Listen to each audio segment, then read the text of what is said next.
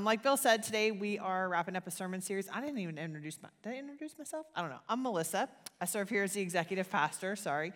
We're going to wrap up a sermon series that Bill has really been challenging us to look at the way that God has gifted us and find a way to steward those gifts as a church family and how vital it is for us to be active in our faith, active in community that helps us grow in our faith. And like he said, it's something that you're like, oh, are they going to start talking about it? No, we're not going to start talking about it. We're going to keep talking about it. But it's okay. It's good. It's a good thing that we talk about this because I think what you heard from Mike and Celeste is really important, that sometimes we just get stagnant. We get super comfortable and nothing ever pushes us outside of the little kind of comfort bubble that we have. And when we get pushed outside of that comfort zone, that's really where we start to see growth. Okay? That's where we start to get stretched. And that's where we see a lot of fruit happening. And so we want you guys to be involved in serving and in a group or a care group like Regen or Reengage. But you've been presented with all the information now. So you just have to say yes. We made it really easy. So we're going to be in Matthew 5 today. So as you guys turn there in your Bibles or go to the live event on your phone, I just want to, y'all like sports? We're in Texas, of course. Most of us like sports.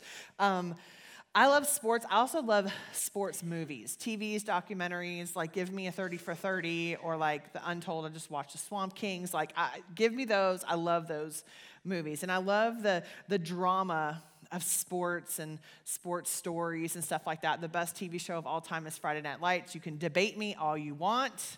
You will lose. There's nothing better than Coach and Tammy Taylor and Riggins and Street, Saracen. I love it. Best show. And if you haven't seen it, I'm sorry, I'm going to ruin it for you, but you've had plenty of time to see it. So anyways, the first episode of the first season is Coach Taylor, and this is all about, Dillon Panthers, and it's supposed to mimic the Odessa Permian, mojo and all that. And but he has the best QB1 in all the state of Texas and highly recruited, and Jason Street, and he is going to dominate. And what happens? He throws an interception, takes a hit, paralyzed, out for the rest of his life. And then, so Coach Taylor has to turn and look at his sideline. He sees this little skinny sophomore named Matt Saracen. And he's like, all right, kid, let's go. And this kid's literally never touched the field. Like, he's like, I'll never play. I'm behind Jason Street. There's nothing that I will never play. And here he goes, and he's in. And what happens? He just takes them, and they win the game. Just sheer grit, full heart, clear eyes, full hearts can't lose, right? Like that. I mean, it's just this like awesome underdog story. Like, you're cheering for Saracen, and you're cheering for Landry if you guys have watched the show. But it's like Rudy and Miracle and like even like Cool Runnings. Y'all remember that show? Like, it's the underdog story. Like, it's like they inspire us because they surprise us. Okay, it's the unexpected. That's the drama of it. And the least likely wins, the undervalued triumphs. And what the world sees is this moment of where someone who isn't supposed to be great is called into greatness, and they step into it, and the world gets turned upside down, and it's wonderful, and we win the state championship, right? It's great, okay? And I think that this is, in my mind, what intrigued me and intrigues me about Jesus and Christianity is because against the backdrop of the world, it is so countercultural.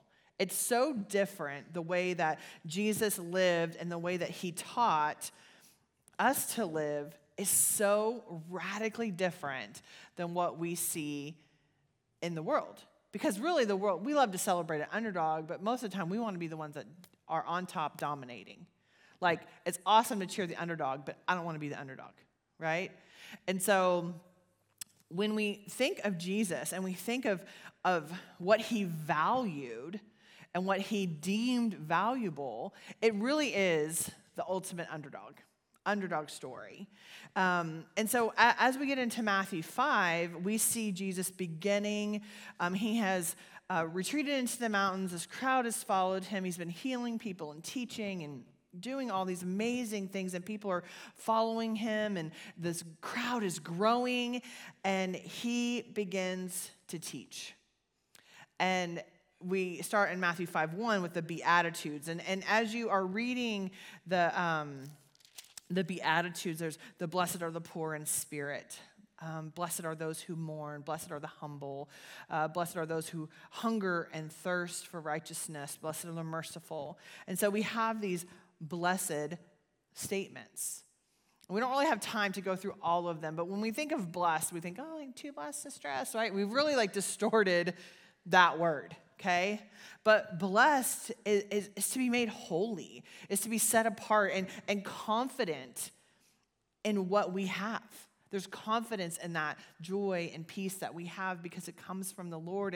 And so the beginning here is not just a series of values, okay? It's not just like, oh, this is something to aspire to, okay? Christ is saying, this is what you say you follow me, this is what your life will look like now. So it's not something we aspire to. It's something that we live out. This is who we are. And if you really look at that list, it's kind of not that fun, honestly. Blessed are the poor, those who mourn, right? The merciful, okay? And they didn't think, man, so this is what it's going to look like to follow the king.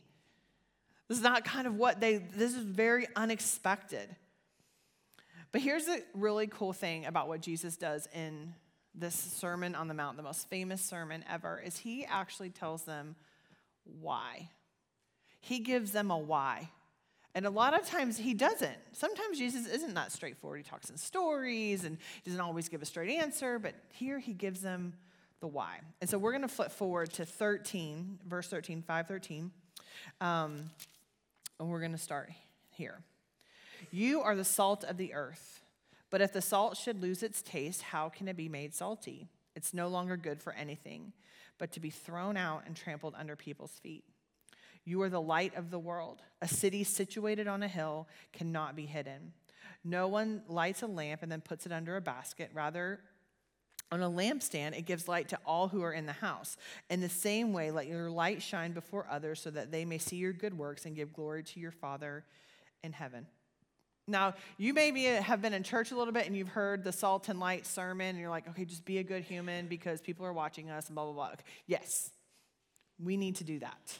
Okay, but I want to kind of dig into it a little bit and give us some specifics to walk away from, okay? Jesus is using terms that make sense to the followers in that day, okay? Salt was something that we try to avoid now a little bit. But the salt of the earth people, we think of like a rancher in Kansas, salt of the earth. These are normal, hardworking folks, right? But salt in this context is so valuable. It's like a form of currency. It was used to preserve food. It was used as an antiseptic, salt in a wound. Okay, it was used as an antiseptic. It was used for rituals. It had all of these uses. It was highly valuable. And what Jesus is saying here, and what we have to understand that he's saying, you, the salt of the earth, you are what's valuable in this world. And this is so radical because of who Jesus hung out with. He was not hanging out with the people that society said were valuable. And he is saying, no, they're not the one. You are valuable here. This is who is valuable. It is you. It wasn't the poor and the sick. That's not who society said. If you were poor or sick in this culture, it's because you did something wrong. That was your punishment. So their condition to be poor or to be sick was a sign to the rest of the world that they had done something to deserve that plight. And here Jesus is saying, you are what is valuable here. He calls them to be the light of the world. He's calling them to shine through the good works in this world so that others whom they are illuminating, they're illuminating the Father in heaven. They're pointing the way to the Father in heaven. But these aren't the ones, this isn't the starting lineup. Okay, this isn't the starting crew that was going to take them all the way to the championship, right? This is the ragtag third string JV. This is not the people who that the religious people of the day were saying would be the ones to inherit the kingdom. And why them? And I think this is so important. 1 Corinthians 1, 28, 31. God has chosen the world's insignificant and despised things, the things viewed as nothing, so he might bring to nothing the things that are viewed as something, so that no one can boast in his presence. But from him you are in Christ Jesus. For us became wisdom from God as well as righteousness, sanctification, and redemption in that order, as it was written, the one who boasts must boast in the Lord. He intentionally chose the lowest, the weakest, the most undervalued, the most unexpected, to ensure that he gets the glory and the power that lies in these people now. There's no doubt whose power that truly is, and that is of the Holy Spirit, that is of Christ. So why is this important to us? Why does this matter to us? As salt and light, we are called to be radically distinctive in this world, to look different than the rest of the world, in a way that people are drawn to us, they're attracted to us, and they're saying, something is different about you. What is different about you? And then you get to tell them about Jesus. And we get to point them to the hope. That's Jesus' plan. To save the world was that we go and do his bidding. And I think the challenge the Western church, our church, the church culture that we live in is facing is that we don't look any different than the world. There's really nothing different or distinctive about Christians at times. And that is the pushback for people who are very much, when leaving the church, angry at the church, have hurt from the church, is there's like, you look just like everybody else, but you say it in the name, that you're doing it in the name of Christ. We are the humble, the meek, the peacemakers. That's who we're called to be. The weak, the meek. And we don't want to think of ourselves that way.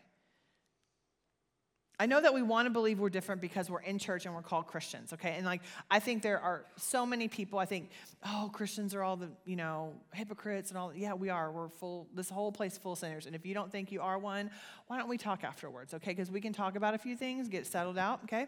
But we think, okay, because I dedicate this hour on a Sunday that I'm different than the rest of the world. And maybe. But the call, and it is a call, it's a command that Jesus said is that not y'all try to be salt and light. He said, you are. We are. This is your identity. This is our identity. Only this. This is our distinction in this world, is that our identity is in who Christ called us to be and how he asked us to live and nothing else. And so how do we get back to this place where we are distinctive in this world? How do we look at us and say, man, there's something different about them, and they desire to know what that is, and we get to point them to Jesus? Because ultimately, the things that we do, like the beautiful story that Mike and Celeste shared about going to Nepal, as gorgeous and beautiful and inspiring as it is not about them. It is about what Christ is doing through obedience and faithfulness of people in Nepal and a little church in Fort Worth and all the little other churches that support them. It's about what God is doing there, and we forget that. And I wanted to give you guys some specifics today. So I didn't want to just say, be salt and light, be good humans, tip well, all those things, right? I do those things, okay? But I want to give you something to hang on to today, okay? So I think there's three things I pulled out of how to look and live radically different, because Christ knew the world was going to watch his followers, and that we were tasked to be the ones that would tell the world about him. And so I think we have to look at the question first is, if the world had to know about Jesus, about how I lived and how I acted and how I spoke, what would they think of Jesus? That's essentially what we're being called to. So I think there's three things. I pulled three things, okay? One, I think to look distinctive in this world, we have to be radically loving. And I know we're like, oh, love, I can love people. Like, good, okay, check, I'm doing good on that one, I'm nice, okay? Let's dig in here, okay? Do we love people who are hard to love? Do we love people who we disagree with?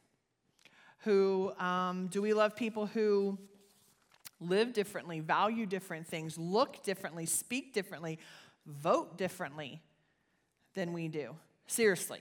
And I know we joke about it, but I have heard and experienced myself people, because they have different political affiliations, beliefs, whatever, families severed, relationships destroyed forever because they can't figure it out. Because you disagree with me, that means you hate me, and I hate you, and it's us versus them, and I can't love you anymore. So we joke about, of course we have to love people, but do we really? Are we really willing to do the work to love? Do we see human beings, all human beings, and I know there's a lot of teachers in here. Put that one kid in your mind, okay? Y'all know who we're talking about, whoever it is. Little Johnny, little Susie, whoever that is. Do you see them as made in God's image, deserving of dignity, value, respect, love, kindness? Do we see people we disagree with as valuable? Do we see people who maybe are living outside of the norm or the margins as valuable, made in God's image, as he calls us all, made in his image? 1 John 4:16 says, as we have come to know and believe the love that God has for us. God is love, and the one who remains in love remains in God, and God remains in him. And in this, love is made complete with us, so that we may have confidence in the day of judgment, because as he is, we are also in this world. There is no fear in love. Instead, perfect love drives out fear, and because fear involves punishment. So one who fears is not complete in love. We love because he loved us first. And if anyone says, I love God, yet hates his brother or sister, is a liar. For the person who does not love his brother or sister, whom he cannot see love God, whom he has not seen. And we have this command for him. The one who loves God must also love his brother and sister. God knew this would be hard. Jesus knew this would be hard. He knew this would be the thing that trips us up, and it does. It does. And we don't see people we dislike or disagree with as people, as much as having to acknowledge them or love them. And what does love mean? And we see reports that people are leaving the Western church and leaving the church and all these things. And I think it's not because God has changed. It's we don't have the space or capacity that is required to love. When you love somebody, you have to give some room. Because I don't know if you're married, but I love my husband, but the fact that he falls asleep instantly, I got to have some room to love, you know? We have to have room to be able to sit with people that we disagree with. And we don't do that anymore. Radical love means requiring us to love outside of our safe boundaries. It might be getting on a plane and going to Nepal in October. Radical love means that we sit in conversations that maybe make us feel uncomfortable, and even if we don't have the answer, we still stay in it to listen, to understand. Radical love may be standing up for those who have been marginalized, or who are vulnerable, or who are hurting, or who are isolated. Radical love may cost us being liked or included. Radical love may be leveraging the platforms or the influence that we have to widen circles and open doors. Too long, we have allowed the us versus them narrative to dictate our love. To be distinct in this world means that we have to love all people radically. And that means sincerely. Like, people are not projects. They are people. They are humans. They have the holistic person. It's not just to, hey, look, I got them to church and now we love them. It's to love them, bring them close, to go close to them, being willing to have space in our lives and our hearts and our minds for those we don't always agree with or understand. Radical love means to recognize and honor a person's God-given value and dignity and care for them well and care for their souls. Because we were given a radical love and we are commanded to give radical love.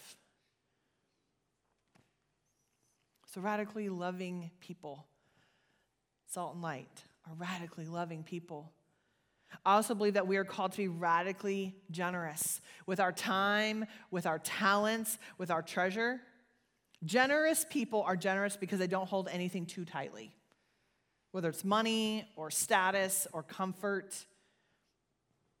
Proverbs 11 says, one person gives freely yet gains more. Another withholds what is right only to become poor. One way we demonstrate our trust in God is by faithfully stewarding what He's entrusted us with. And in turn, He can trust us with more. And there's none more generous than God. And as we are becoming more and more like Christ, we are becoming more and more generous as well. This is the core of who God is. When He saw our sin and our brokenness, He didn't pull back.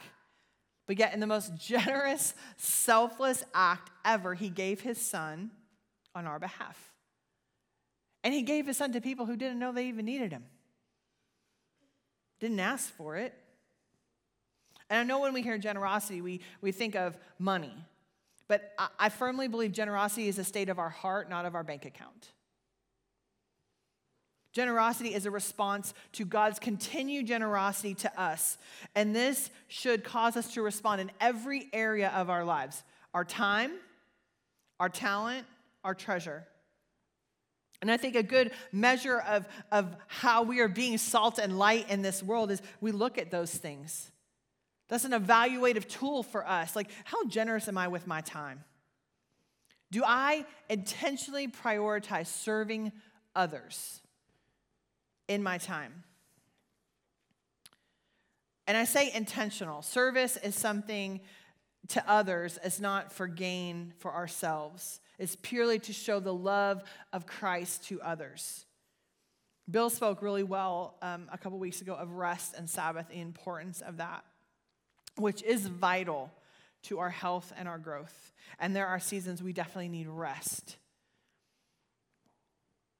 And many of us, and I am preaching to me right now, so y'all just get to sit in on my in-head conversation.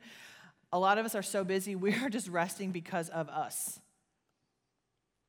We just have packed our schedules to the point where we don't have any intentional time or space left. So the rest is because of us. The rest needed is just to take a breath before we get back on the treadmill of life. And there's nothing outside of ourselves in our schedules. There's nothing that serves God's kingdom and builds up believers and helps shine the light of Christ. It's all the things we have to do or we need to do or we're supposed to do, and there's no time set aside to serve and to know people and to serve people for the sake of the gospel. And I know a lot of you guys are in service jobs, and I'm not saying, please hear me. I get, you're I'm keeping 25 first graders alive every single day and potty training and teaching math. So I'm not saying you just got to do more, okay? But it's your life is service, and I get that.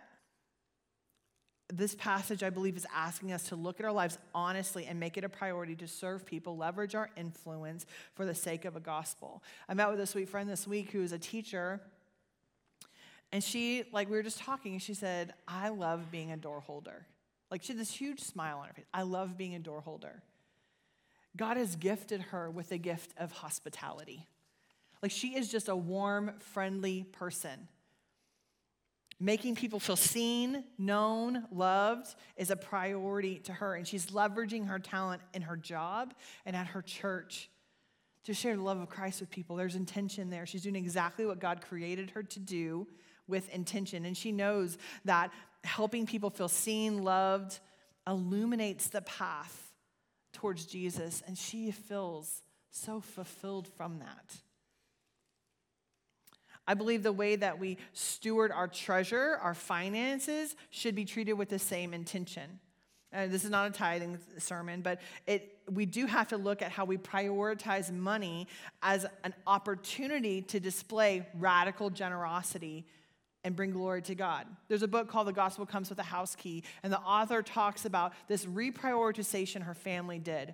They were a large family, fixed income, and they began to reprioritize their grocery budget to have large meals on a regular basis, to invite other people in, to invite neighbors in, to invite coworkers in, to invite new friends in, to have meals with them. They prioritized what they had in terms of treasure to intentionally serve and love people. That's generosity. The world calls us to gather and hoard and have all these certain things, and we put the most value on stuff and the stuff that we have and the stuff we do because that determines who we are.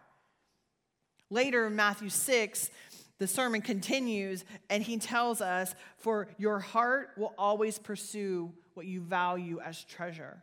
As salt and light, what we value is our Savior Jesus and making him known through all that we do, through intentionally prioritizing our time, our treasure, our talents to the glory of God. I think the best way that we can be radically loving people is be radically loving, be radically generous, and be radically humble. To be humble is not to view yourself greater or more important than another. A big part of our identity as a church, and you see like courageous, bridge building, mission driven. There's a little part of that we talk about as a staff a lot that we need to share with you more, is that we are called to have fingerprints everywhere, name nowhere. So it means that we are involved in serving in all these different aspects in our community, but it's not to elevate the table, it's to elevate Christ. And I think that has a lot to do with being humble as a Christian. I've landed in a place of understanding that radical humility means that this life is no longer about me and what I get from it. It is living in a way that exalts Christ in all that I do. To be humble, I have to be able to listen, and I have to listen to understand.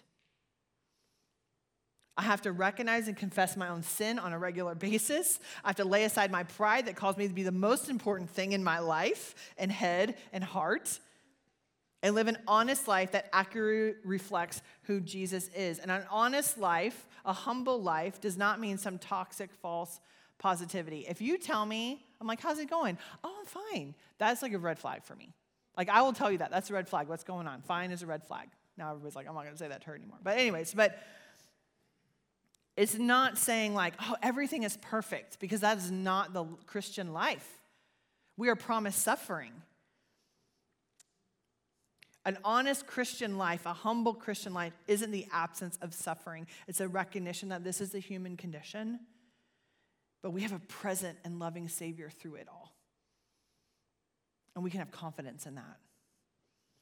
So as we close, salt and light, I want you guys to remember this, are only useful when they're being used.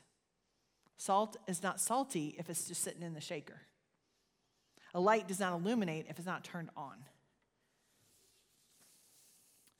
It is in use and service to others that God is glorified. And the radical nature of Jesus is, he said, if you live for me, you got to give it all away. If you live for me, you have to give of yourself. You have to lay your life down as a sacrifice to the kingdom, just like I did.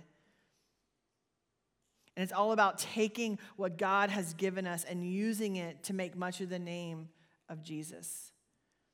And it's through radical love. It is through radical generosity and radical humility. And then we get to be on the front row of the miracle of the transformed lives around us. Will you pray with me?